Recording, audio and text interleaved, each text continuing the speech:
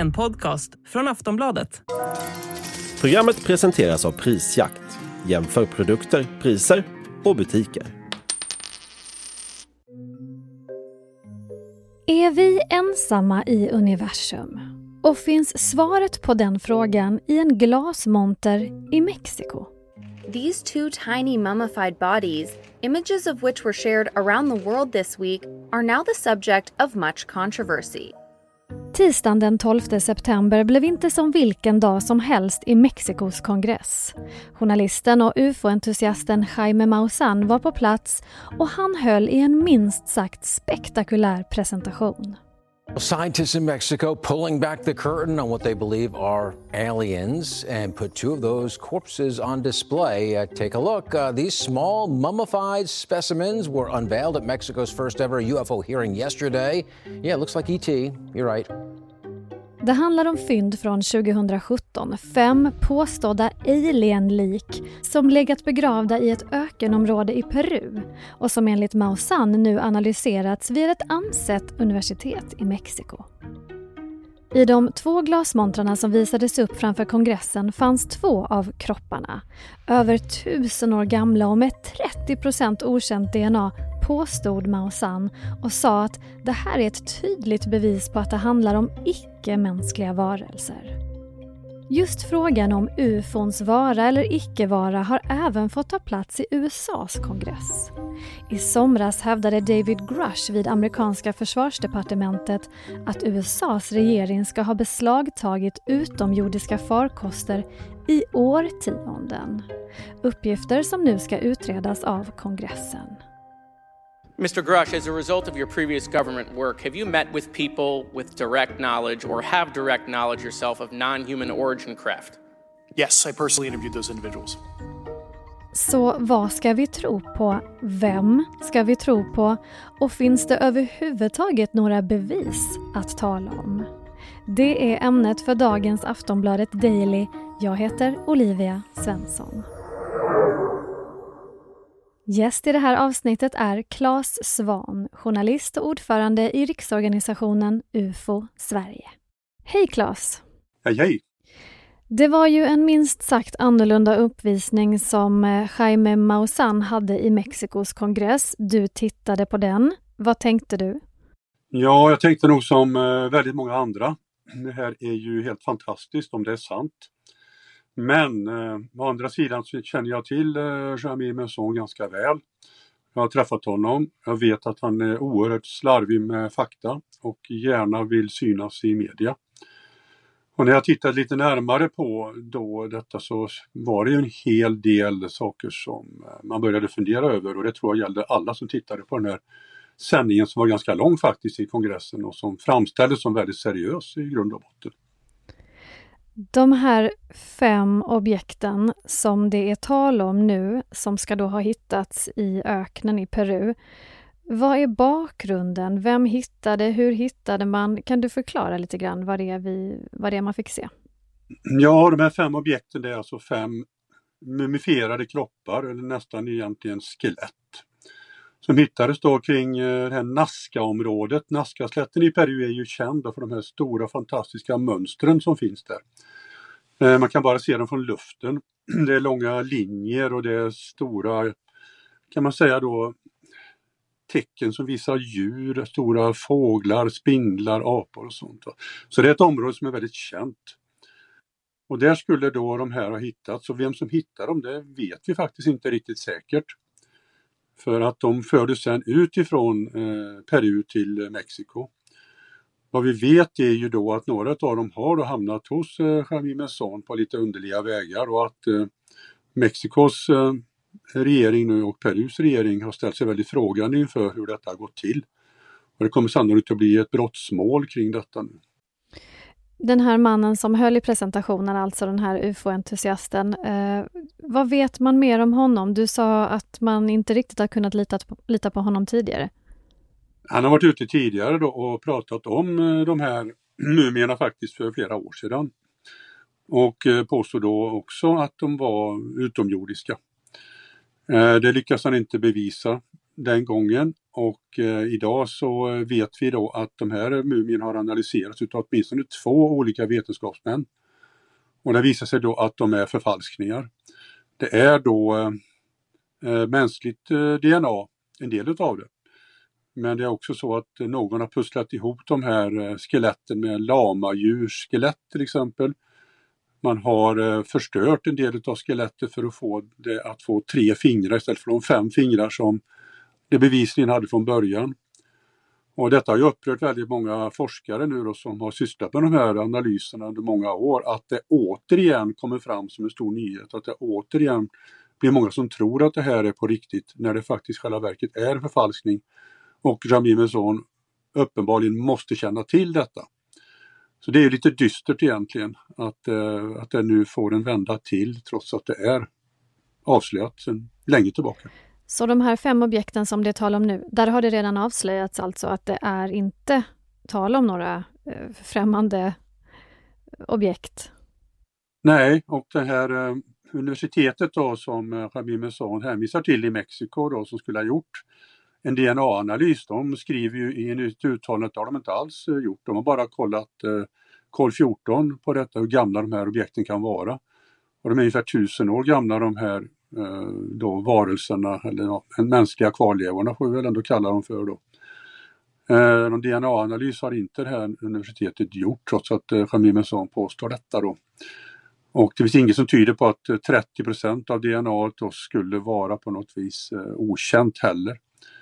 Utan det är väl sannolikt så att de delarna kommer ifrån det här lamadjuret och andra då som man har pusslat ihop de här skeletten med. Så det är en väldigt tråkig historia från början till slut. Hur kommer det sig då att den här personen ändå får audiens att komma till kongressen i Mexiko och visa upp och prata om det här? Det sägs ju att just Mexiko är ett land där man tar UFO-diskussioner på stort allvar. Kan du förklara lite varför det här överhuvudtaget fick spelas upp liksom, inför en offentlig publik?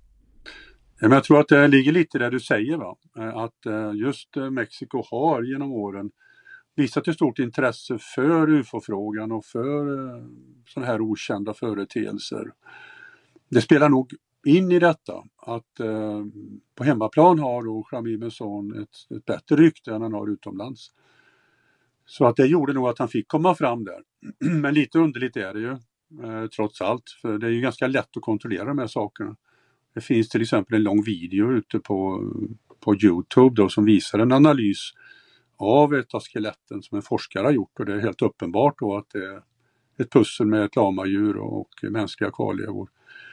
Så jag vet ärligt talat inte varför det gick så långt. Jag har försökt att titta på detta. Men några i Mexikos kongress måste jag tycka det här verkar intressant, och så är det självklart så att det som händer i USA har ju betytt väldigt mycket i samband med det som händer nu i Mexiko. En man som heter David Grusch står plötsligt i centrum för alla UFO-diskussioner. Vem han är och vad han har sagt, det ska vi prata om efter pausen. Ja, för det är ju inte bara i Mexiko som man pratar om UFOn just nu. Även då i USAs kongress så har man fört samtal om det här ämnet nyligen. Kan du berätta vad det är vi har fått veta där? Jo, men alltså den 29 juli då så var det en utfrågning i ett utskott i amerikanska kongressen av 3 personer. 2 av dem var tidigare stridspiloter, David Fravor och Ryan Graves. Och den tredje var en man då som kallas för visselblåsare och som heter David Grusch. Och David Grusch var ju den som kom kanske då med de mest spännande uppgifterna, eller åtminstone de mest underliga och utmanande uppgifterna under den här utfrågningen.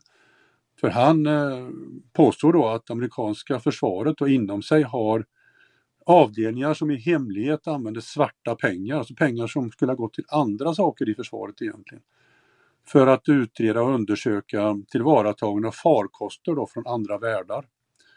Alltså kraschade flygande tefat, om man nu skulle vara väldigt tydlig.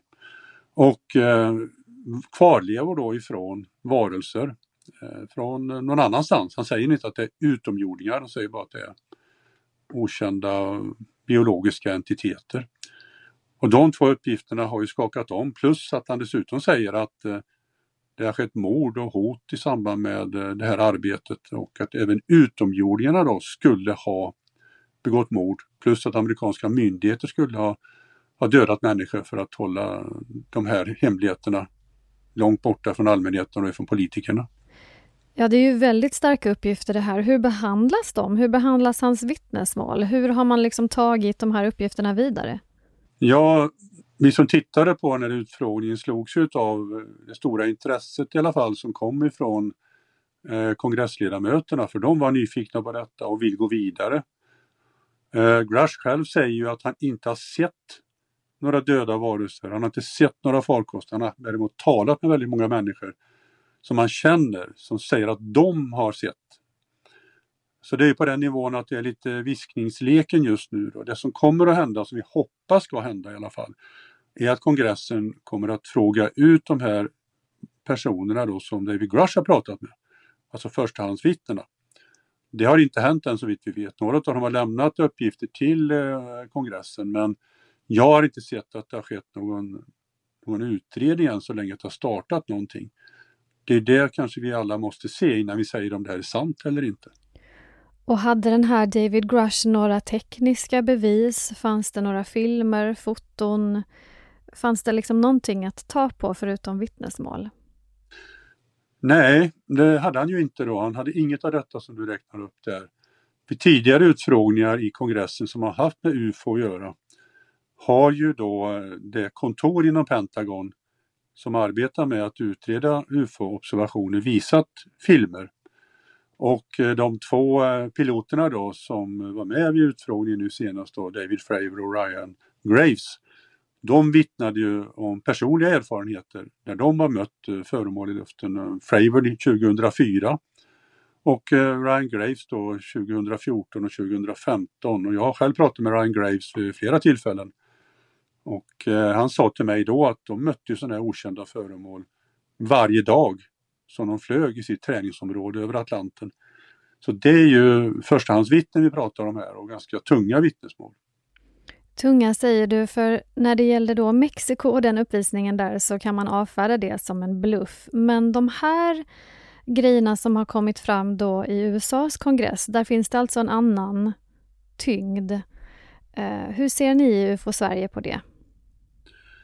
Ja, men det styrker ju ändå det som vi redan har sett från svenska piloter genom åren. Vi har ju talat med flera sådana som har mött okända föremål i luften och också jagat sådana föremål i luften. Och de uppvisar ungefär samma karaktäristika då, som de amerikanska piloterna beskriver. De rör sig med oerhörda hastigheter, går inte att flyga i kapp och beter sig på ett sätt som inte går att begripa riktigt med den teknik som just då har varit möjlig då för de svenska piloterna att tillgå. Så det här är ju någonting som visar att UFO-frågan och UFO-fenomenen är fysiska fenomen och inte bara hjärnspöken utan någonting som är värda att ta på allvar. NASA, alltså USAs fristående myndighet för rymdfart och rymdforskning, de har haft en presskonferens där de har presenterat resultaten från en ny UFO-undersökning. Vad kom fram under den presskonferensen? Jo, men den var ju intressant. Den var ju nu i september och där var det en fristående grupp på 16 personer, 16 forskare framförallt, som under nästan ett års tid tittade på UFO-fenomenen, eller UAP nu som man ju ofta kallar de här fenomenen för, Identified Anomalous Phenomena. Alltså anomala fenomen, inte bara flygande utan det kan vara landande, det kan vara sådana ute i rymden, det kan vara fenomen i vattnet och så vidare. De tittade på detta komplexa material under nästan ett års tid och kom fram till att NASA borde engagera sig mer i detta. Man borde satsa sina resurser på att försöka ta reda på vad det är folk ser. Och man rekommenderade NASA då att arbeta med andra myndigheter och även med civila personer, alltså allmänheten. Att satsa pengar på detta. Och NASA har nu sagt att man tillsätter en särskild UFO-ansvarig inom NASA. Och att man kommer att börja med att ta fram då resurser för att hjälpa övriga myndigheter med hjälp av satellitbilder till exempel. Med hjälp av AI-teknik, med hjälp av maskininlärning, med hjälp av kanske allmänhetens mobiltelefoner, att ta den här frågan ett steg framåt och göra, som de säger då, vetenskap av någonting som väldigt ofta idag är science fiction. Jag tänker att du som ordförande för UFO Sverige tycker att det här är en bra utveckling. Jag undrar om det finns något som vi har fått reda på den senaste tiden som liksom har höjt din egen puls? Ja, jag blev väldigt upprörd över Jaime Maussan, då steg pulsen. Att en UFO-intresserad förstör för andra UFO-intresserade är ju tyvärr väldigt vanligt. Men det som höjt pulsen mest, det är klart, det är ju David Grusch, om hans uppgifter är sanna. Och det vet vi ju som sagt ingenting om än så länge. Så är det ju då en jättenyhet givetvis. Det skulle ju visa att jorden då skulle ha besök av varelser från andra platser på något sätt. Och att detta pågår idag. Nej, men jag vill ha svar på den frågan givetvis. Men jag har blivit besviken många gånger förut. Jag har sett sådana här påståenden tidigare. Och de har inte gått att leda i bevis. Men nu finns det ju möjligheter för kongressen faktiskt att ta detta ända in i kaklet. Kongressen har de resurserna. Och det hoppas jag att man tar det ansvaret och ser om man kan belägga vad David Grusch säger. Då blir jag upphetsad på allvar. Vi hoppas att du och alla vi andra får svar. Tack Clas Svahn. Tack så mycket. Vi hörde alltså Clas Svahn som är journalist och ordförande i riksorganisationen UFO Sverige. Jag heter Olivia Svenson och du har lyssnat på ett avsnitt av Aftonbladet Daily som är Sveriges största nyhetspodd. Vi hörs igen snart. Hej då.